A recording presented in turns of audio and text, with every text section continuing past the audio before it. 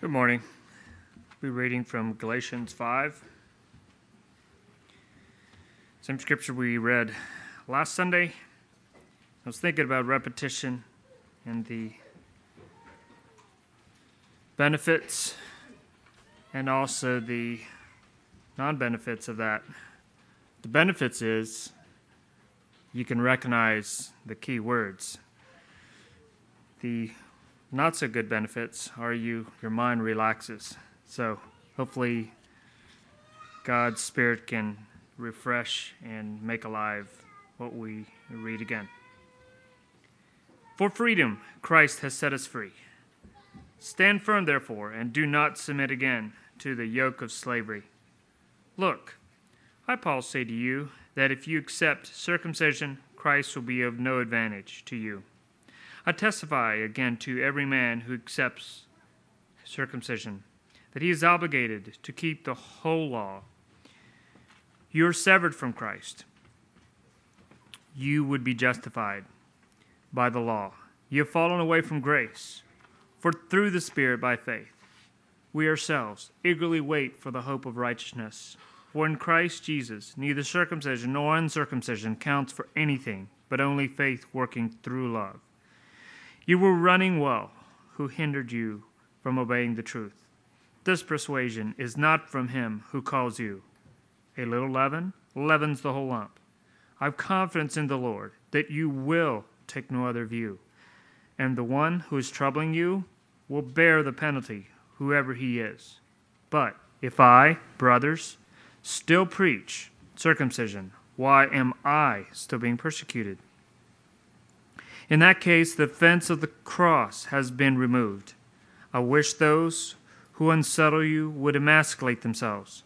For you were called to freedom, brothers. Only do not use your freedom as an opportunity for the flesh, but through love serve one another. For the whole law is fulfilled in one word: you shall love your neighbor as yourself. But if you bite and devour one another, watch out that you are not consumed by one another. But I say, walk in the Spirit, and you will not gratify the desires of the flesh. For the desires of the flesh are against the Spirit, and the desires of the Spirit are against the flesh. For those are opposed to each other, to keep you from doing the things you want to do. But if you are led by the Spirit, you're not under the law. Now the works of the flesh are evident: sexual immorality, impurity, sensuality, idolatry, sorcery, enmity, strife, jealousy, fits of anger, rivalries, dissensions, divisions, envy, drunkenness, orgies, and things like these. I warned you, as I've warned you before, that those who do such things will not inherit the kingdom of God. But the fruit of the Spirit is love, joy, peace, patience, kindness, goodness, faithfulness, gentleness, self-control. Against such things there is no law. And those who belong to Christ Jesus have crucified the flesh with its passions and desires. If we live by the Spirit, let us also keep in step with the Spirit. Let us not become conceited, provoking one another, envying one another.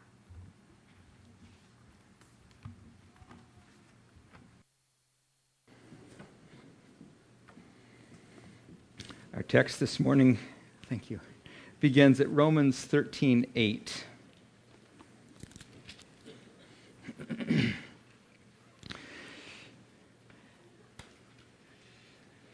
It's Romans 13:8 through 15:7. And yes, that is a lengthy text. It spans parts of chapters 13, 14, and 15.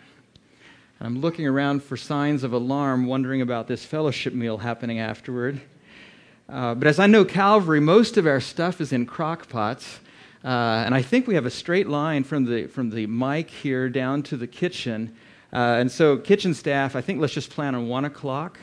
And everything should... Actually, they can't see me grinning here. So kitchen staff, if you're hearing this, let's not plan on 1 o'clock. I chose this passage because I think it helps to give us a biblical foundation for the sessions we're having this afternoon.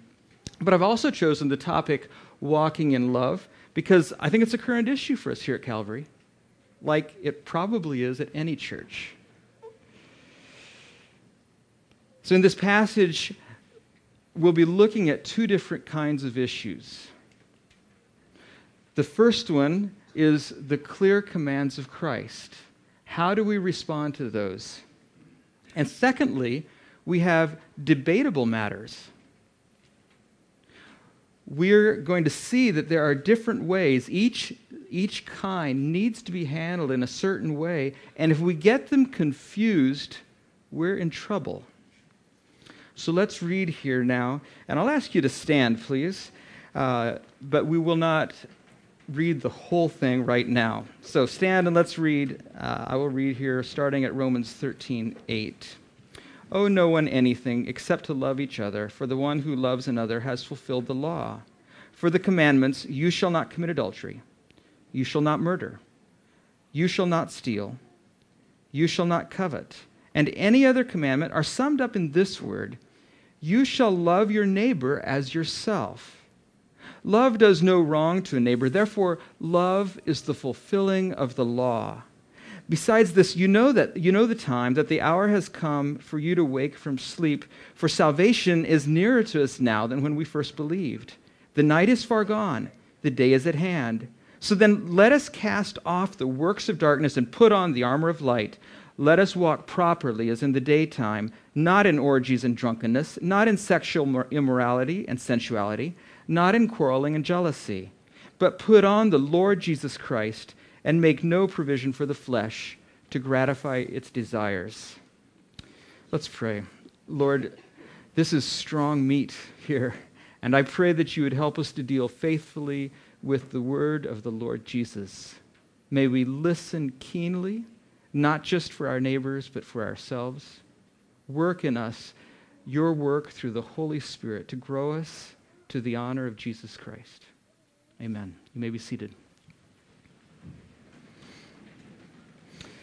Up to now in Romans, Paul has laid out in detail an understanding of salvation and all that God has done for us in Christ. And it's been a deeply theological text, Romans 1 through 11. But then in verse 12, he turns a corner and he says, I urge you therefore, in view of the mercies of God, all that God has done for us in Christ, I urge you, present your bodies as a living sacrifice. And this is your service of worship. And so in response to all that theology, all that God has done for us, now we have a way that we must live before God in gratitude to God for his mercies to us. And so we find ourselves in that section. How do we live out this salvation? And specifically the section in Romans that we're in now, we talk about how do we live in Christian community? And so he quotes here from the Ten Commandments. And in the Ten Commandments given by God to Moses, the last 5 of the Ten Commandments speaks specifically about how we should live in Christian community. Paul doesn't fudge at all on these commandments, but he insists that the commandments point to something bigger than themselves. That something bigger is love. Love, he says, is the fulfilling of the law. Well, how does this work? Well, you don't love a neighbor by killing him. That's why we've taken a position against involvement in the military. If you love your neighbors, you won't steal from them. If you really care about your neighbor, you'll be delighted when they're able to buy or build a new house. Or you're going to be delighted for her when she gets her fine new dress. Another one he mentions is adultery. This one's a little trickier in some ways because it's often accompanied by feelings of love. But it's not truly loving my neighbor. My wife is my closest neighbor. Committing adultery is not loving my closest neighbor. Nor is it truly love for the other person involved. The love commitment in adultery isn't to the other person, it's to myself. It's self-centered gratification through illicit sexual activity. All of the sins listed here are sins against our neighbor, which puts us into their debt. But we learn here there's only one kind of debt that we should really owe to our neighbors, and it's a debt of love. You see, Paul can't deal with these commandments without putting them into the context of something much larger than themselves. We find that these thou shalt nots are actually a signpost pointing to something bigger, higher up and further in. If I'm going to San Diego and I come to a bridge out sign with an arrow telling me what direction to go, I have a choice I have to make. I can step on the brake and turn. But I'm going to guess there are at least some of you men here who know what I'm talking about when I talk about when you get to that bridge out sign, suddenly, sometimes I'm hit by this irrational desire just to step on the accelerator and see what happens. I've never tried it yet, and I think we don't do that because we know it's going to end in certain ruin, and we're not going to get to where we're actually going. And I think these commandments are a bit like that. They're a bridge out sign that warn us, if you go through here, it's going to end in certain ruin, and you're not going to end where you really ought to end, which is love. Paul then adds urgency to these commands with a metaphor of someone sleeping. I think we all know that feeling of waking up with a start and there's sunlight streaming through the window, and we realize in a flash that we're late for that appointment. And so we jump up out of bed, and we dash to the closet, throw on some clothes, and run out the door. That's a bit the level of urgency that Paul is using in this metaphor that he uses, that very metaphor. And he says, you people are asleep. You are morally slumbering. You are in the night and in the dark. Morning's coming. Wake up. Put off the works of darkness and walk properly as in the daytime. He gives us then a list of what these works of darkness look like, and they're pretty raw. Orgies, often translated as carousing, refers to a drinking party that often goes into moral debauchery. Drunkenness is ceding control of our mental faculties to alcohol. Sexual immorality is sleeping with somebody who's not your spouse. Sensuality is even further. It's licentiousness. It's unrestrained sexual behavior. So this is an ugly list, but we're not done. In the same sentence, in the same breath, we have quarreling and jealousy. Quarreling, conflict resulting from rivalry and discord. This has to do with our words. In other words, sinning with our bodies, sexual deviancy, is on par with sinning with our words, verbal deviancy. In both, a lack of love is what's at stake. Jealousy is more personal than coveting, and the Greek word has this sense of a strong feeling of resentment and jealousy towards someone. So let's step back now and look at these two groups of sins. And I ask you to ask yourself, which one alarms you? Which ones don't?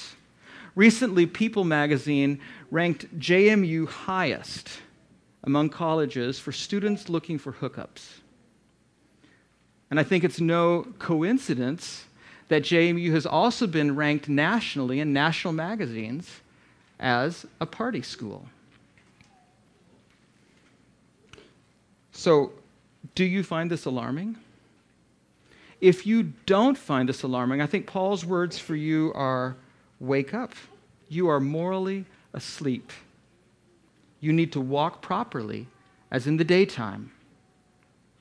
But what about the other two? I suggest to you that if you don't find quarreling and jealousy just as alarming, just as destructive, just as immoral as sins of alcohol and sex, then Paul's word for you is also, wake up. You are morally asleep. You need to walk properly as in the daytime. When we wake up, we put on different clothes. The answer to all these sins is not just trying harder. It's not just more effort. It comes in putting on the Lord Jesus Christ. We must put him on, wear him, have him close the way our clothes hang to us, closely. Rather than scheming ways of gratifying the desires of the flesh, the desires of the body, we must scheme ways to know Christ better, to copy his self-giving love.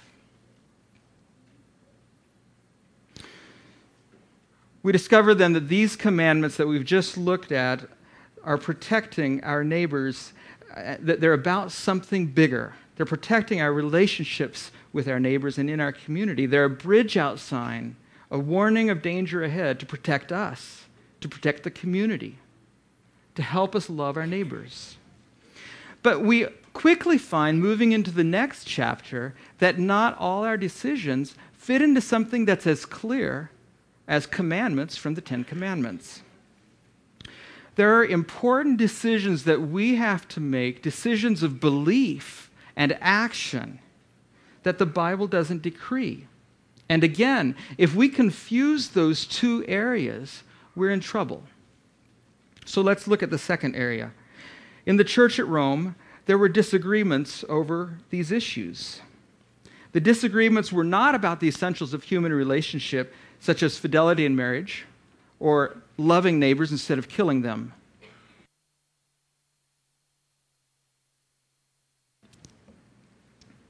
The disagreements concerned other issues, important issues, but ones where God didn't describe belief in action. Now, it would be easy, I think, to pass these off as just being minor and inconsequential issues. But they're not. These are not just questions of mere preference of you like vanilla and I like chocolate, or of supreme pizza versus meat lovers. Though I admit to you, I probably wouldn't complain if there were some kind of prohibition against meat lovers, be that as it may. Meat lovers, sorry, let's move on from that one. These issues that we're dealing with are not trivial issues like that. They are significant issues, and the feelings run deep on those issues. The believers were asking, can I in good conscience partake of this food or drink? Are some days more sacred than others? And within the church, they were coming up with different answers. They were opposing answers. It was causing friction. The ones who could not in good conscience eat meat were passing judgment on the ones who could. They declared for God that the meat eaters were sinners. And the ones who could eat were scoffing at the sensitive consciences of the ones who abstained. They disdained them as sort of sticks in the mud who couldn't understand their Christian liberty. Well, what would be Paul's ruling? Would he declare that it was fine to eat meat? Or would he declare that no, they shouldn't eat meat? So everybody in the church at Rome, I imagine, is kind of holding their breath. What will be his decree? Which side will win the argument? Paul takes a surprising route that I think must have been a bit of a disappointment for everybody. Neither side wins. He finds a third way that takes everyone off guard. Everyone has to sacrifice. And, therefore, everyone wins. In the Church of Jesus, they'll be able to live together in harmony, amicably, even with sharp differences of belief. How does this happen? Well, let's read here, and I will read all of Romans 14. As for the one who is weak in faith, welcome him, but not to quarrel over opinions. One person believes that he may eat anything, while the weak person eats only vegetables. Let not the one who eats despise the one who abstains, and let not the one who abstains pass judgment on the one who eats, for God has welcomed him. Who are you to pass judgment on the servant of another? It is before his own master that he stands or falls, and he will be upheld, for the Lord is able to make him stand. One person esteems one day as better than another, while another esteems all days alike. Each one should be fully convinced in their own mind. The one who observes the day observes it in honor of the Lord. The one who eats in honor of the Lord, since he gives thanks to God, while the one who abstains in honor of the Lord and gives thanks to God. For none of us lives to himself, and none of us dies to himself. For if we live to the Lord, and if we die to the Lord. So then whether we live or whether we die, we are the Lord's. For to this end Christ died and lived again, that he might be Lord both of the dead and of the living. Why do you pass judgment on your brother? Or why do you despise your brother? For we will all stand before the judgment seat of God, for it is written, "As I live, says the Lord, every knee shall bow to me, and every tongue shall confess to God." So then, each of us will give an account of himself to God. Therefore, let us not pass judgment on one another any longer, but rather decide never to put a stumbling block or hindrance in the way of a brother. I know and am persuaded in the Lord Jesus that nothing is unclean in itself, but it is unclean for anyone who thinks it unclean. If your brother is grieved by what you eat, you are no longer walking in love. By what you eat, do not destroy the one for whom Christ died. So do not let what you regard as good be spoken of as evil.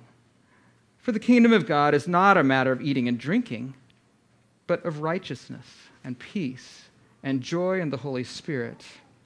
Whoever thus serves Christ is acceptable to God and approved by men. So then let us pursue what makes for peace and mutual upbuilding. Do not, for the sake of food, destroy the work of God. Everything is indeed clean, but it is wrong for anyone to make another stumble by what he eats. It is good not to eat meat or drink wine or do anything that causes your brother to stumble. The faith that you have, keep between yourself and God. Blessed is the one who has no reason to pass judgment on himself for what he approves. But whoever has doubts is condemned if he eats, because the eating is not from faith. For whatever does not proceed from faith is sin. What's happening here? Well, those who believed that eating meat was wrong may have been concerned because it was meat offered to idols, or it could have had to do with Jewish laws of not eating unclean meat. At any rate, their consciences wouldn't permit them to eat this. And they may have also been conscientiously observing Jewish festival and Sabbath days. Paul bluntly calls this person one who is weak in faith. Now, let's be clear. This is not a person who is weak in Christian devotion. This is not someone who is morally weak and who's falling into sin. Rather, Paul calls him weak in faith. Well, why? It seems this is a person who is overly concerned about non-essentials. He elevates non-essentials and makes them a test of orthodoxy and fellowship. His faith is weak in the assurance that such things actually are permitted. Then there were the strong. The strong understood better the outworking, the consequences of the faith.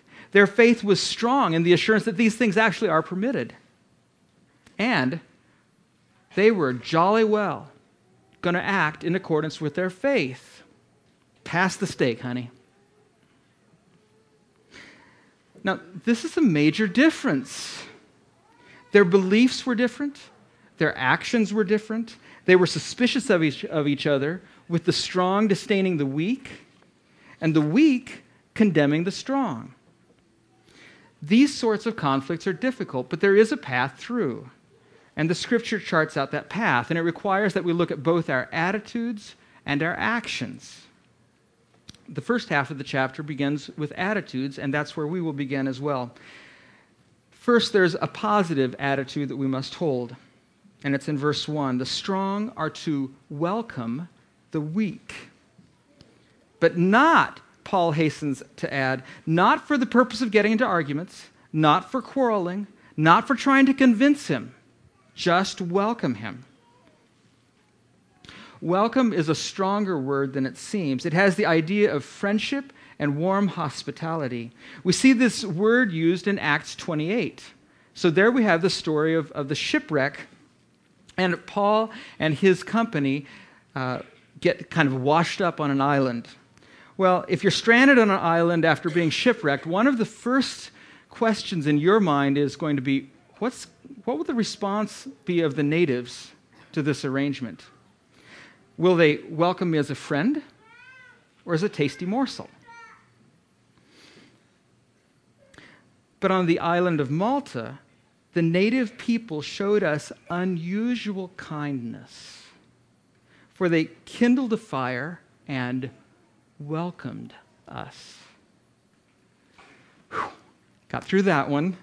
This is a warm welcome. It's a friendly welcome. It's unusual kindness. And this is the word that's used for the way the strong are to interact with the weak. And later, Paul makes it clear, actually, it's both sides for each other. They are to welcome each other.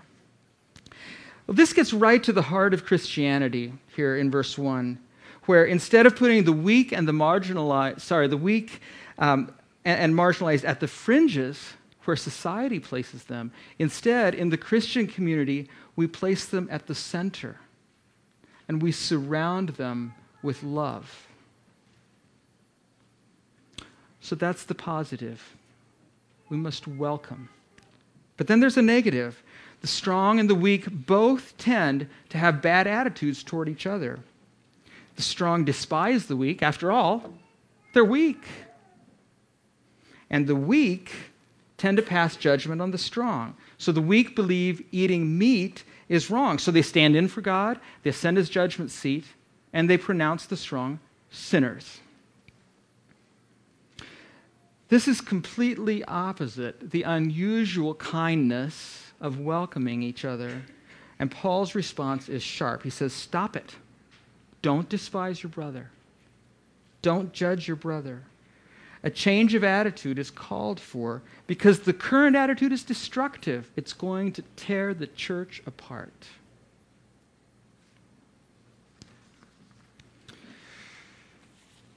This is hard. How can we hold these attitudes of warm welcome and non-judgmentalism toward those whose beliefs and actions seem so clearly wrong? And now I think we come to an important life principle, and it's this: always put the smaller in context of the larger. A single puzzle piece taken in isolation makes no sense. But put that puzzle piece in with the rest of the puzzle, the whole thing put together, and all of a sudden, you understand where it fits. And in a similar way, these attitudes that we are being called to here, I don't think will make sense until we see the larger picture of what God is doing in the church, and specifically the attitudes that God has toward the people in question. So why shouldn't we pass judgment on each other? There are three of these larger principles. First, we should welcome each other because God has welcomed us. Do you want to know what attitudes to hold to each other? If you do, look at the attitudes that God has toward your brother. And here in verse 3, therefore we don't disdain or pass judgment on one another because God has welcomed that person. Secondly, if we've honestly thought through the issues and really are fully convinced in our own mind, we do what we do for God. Notice that Paul does not try to minimize the differences here.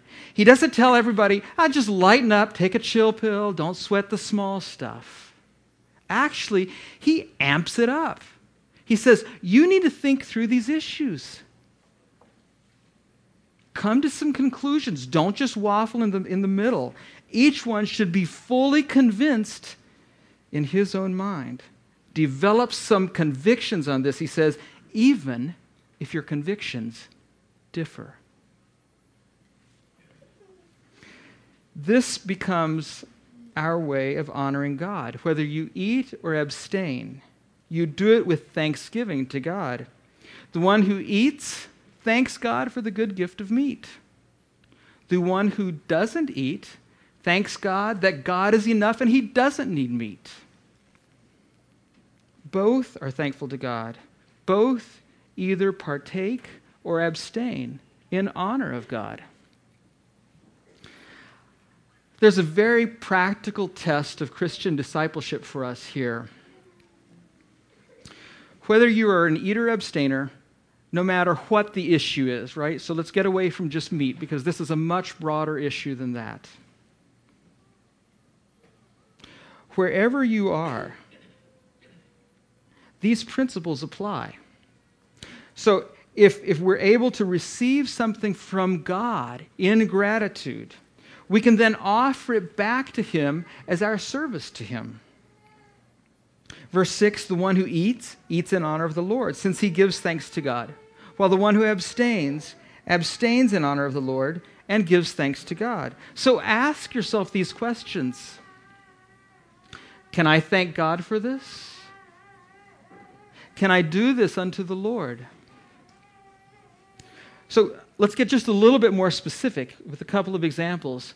Media is a big deal in our world. Think through the media that you interact with. What about the music that you listen to? What about your internet habits? What about the movies that you watch? Are you able, if you think through the issues, are you able to honestly say, God, this thing is a good gift from you. And I can take this thing and I can offer it back to you with thanksgiving as something that honors you? Or is it something that you'd really rather not think too carefully about? I think Paul's word for you is think it through. Don't sidestep the issues. Don't waffle. Don't stand in the middle. Think through what you're doing. Is this really something that is indeed a good gift from God? Or would you rather just sort of leave God out of the picture for a moment and then pick it up again once the movie's over? What about your spending habits? The vehicles you drive, the house you live in, the clothes you wear, the list goes on. Are those things that you're actually able to say, God, thank you. This is a good gift from you. I offer this back to you. Where is God? Is he in the picture? So we've looked at 2 of 3 larger principles. Let's look at the third larger principle. Why shouldn't we pass judgment or despise a brother? And that is that each of us will stand before the judgment seat of God. We will, each and every one of us, no exceptions, we will stand before the judgment seat of God. We will give an account of ourselves to God. So I'm not responsible for judging a brother in the church on debatable matters. He will answer before God for what he has done. So God's got that covered, and I need to let him. We've looked now at right attitudes in the face of differences, but now in the last half of the chapter, Paul turns, he sort of swivels, and he specifically speaks to the strong because they have a particular responsibility here. And he's going to talk now about the actions that the strong need to take. So again, we begin with some negatives. First, don't put a stumbling block or a hindrance in the way of a brother. Don't destroy the work of God.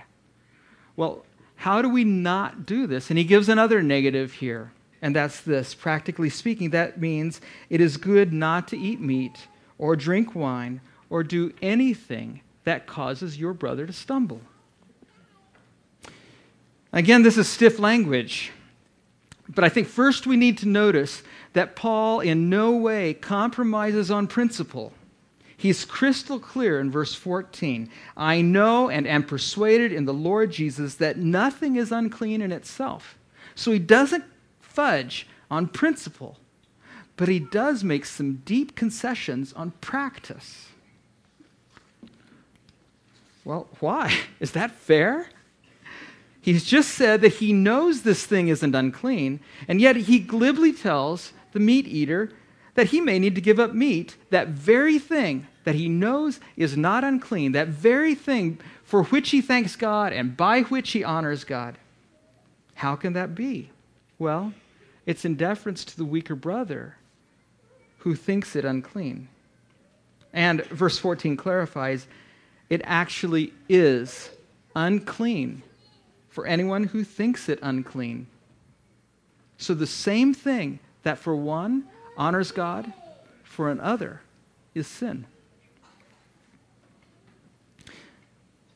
There's again a larger law here, a larger law in place than the law of personal rights, and it's the law of love.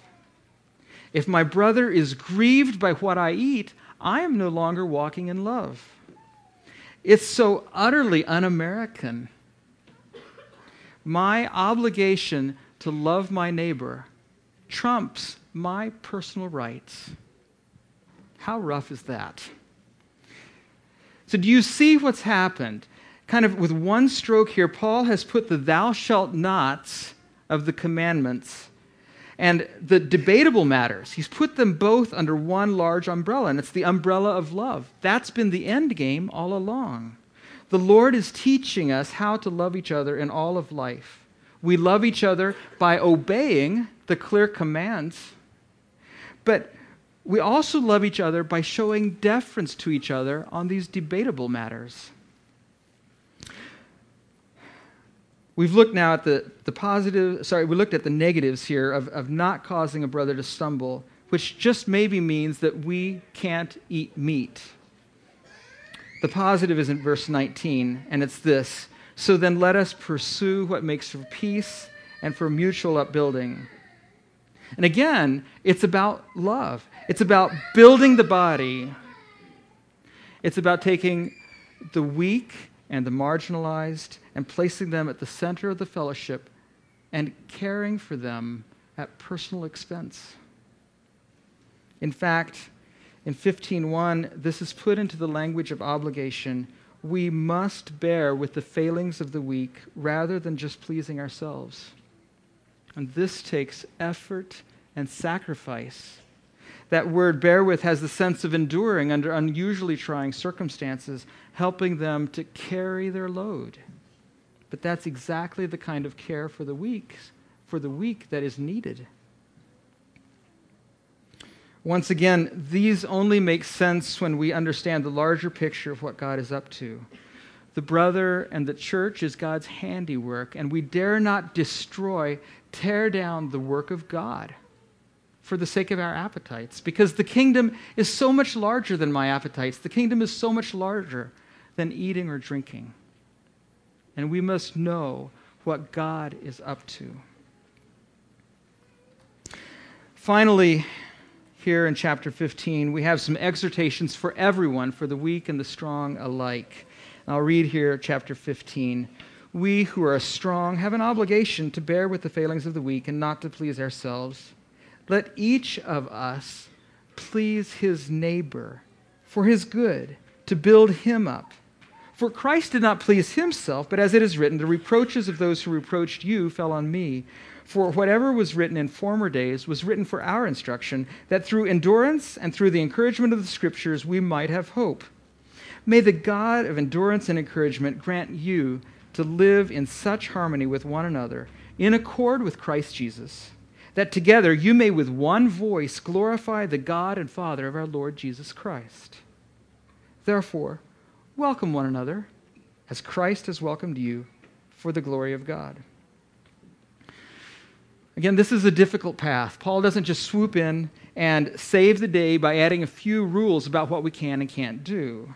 He doesn't pronounce one side or the other a winner. In fact, if one side wins, neither side wins. If one side wins, the church of Jesus loses.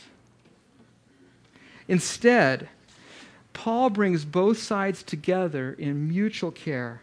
Let each of us please his neighbor for his good, to build him up. Welcome one another as Christ has welcomed you. This is a high calling.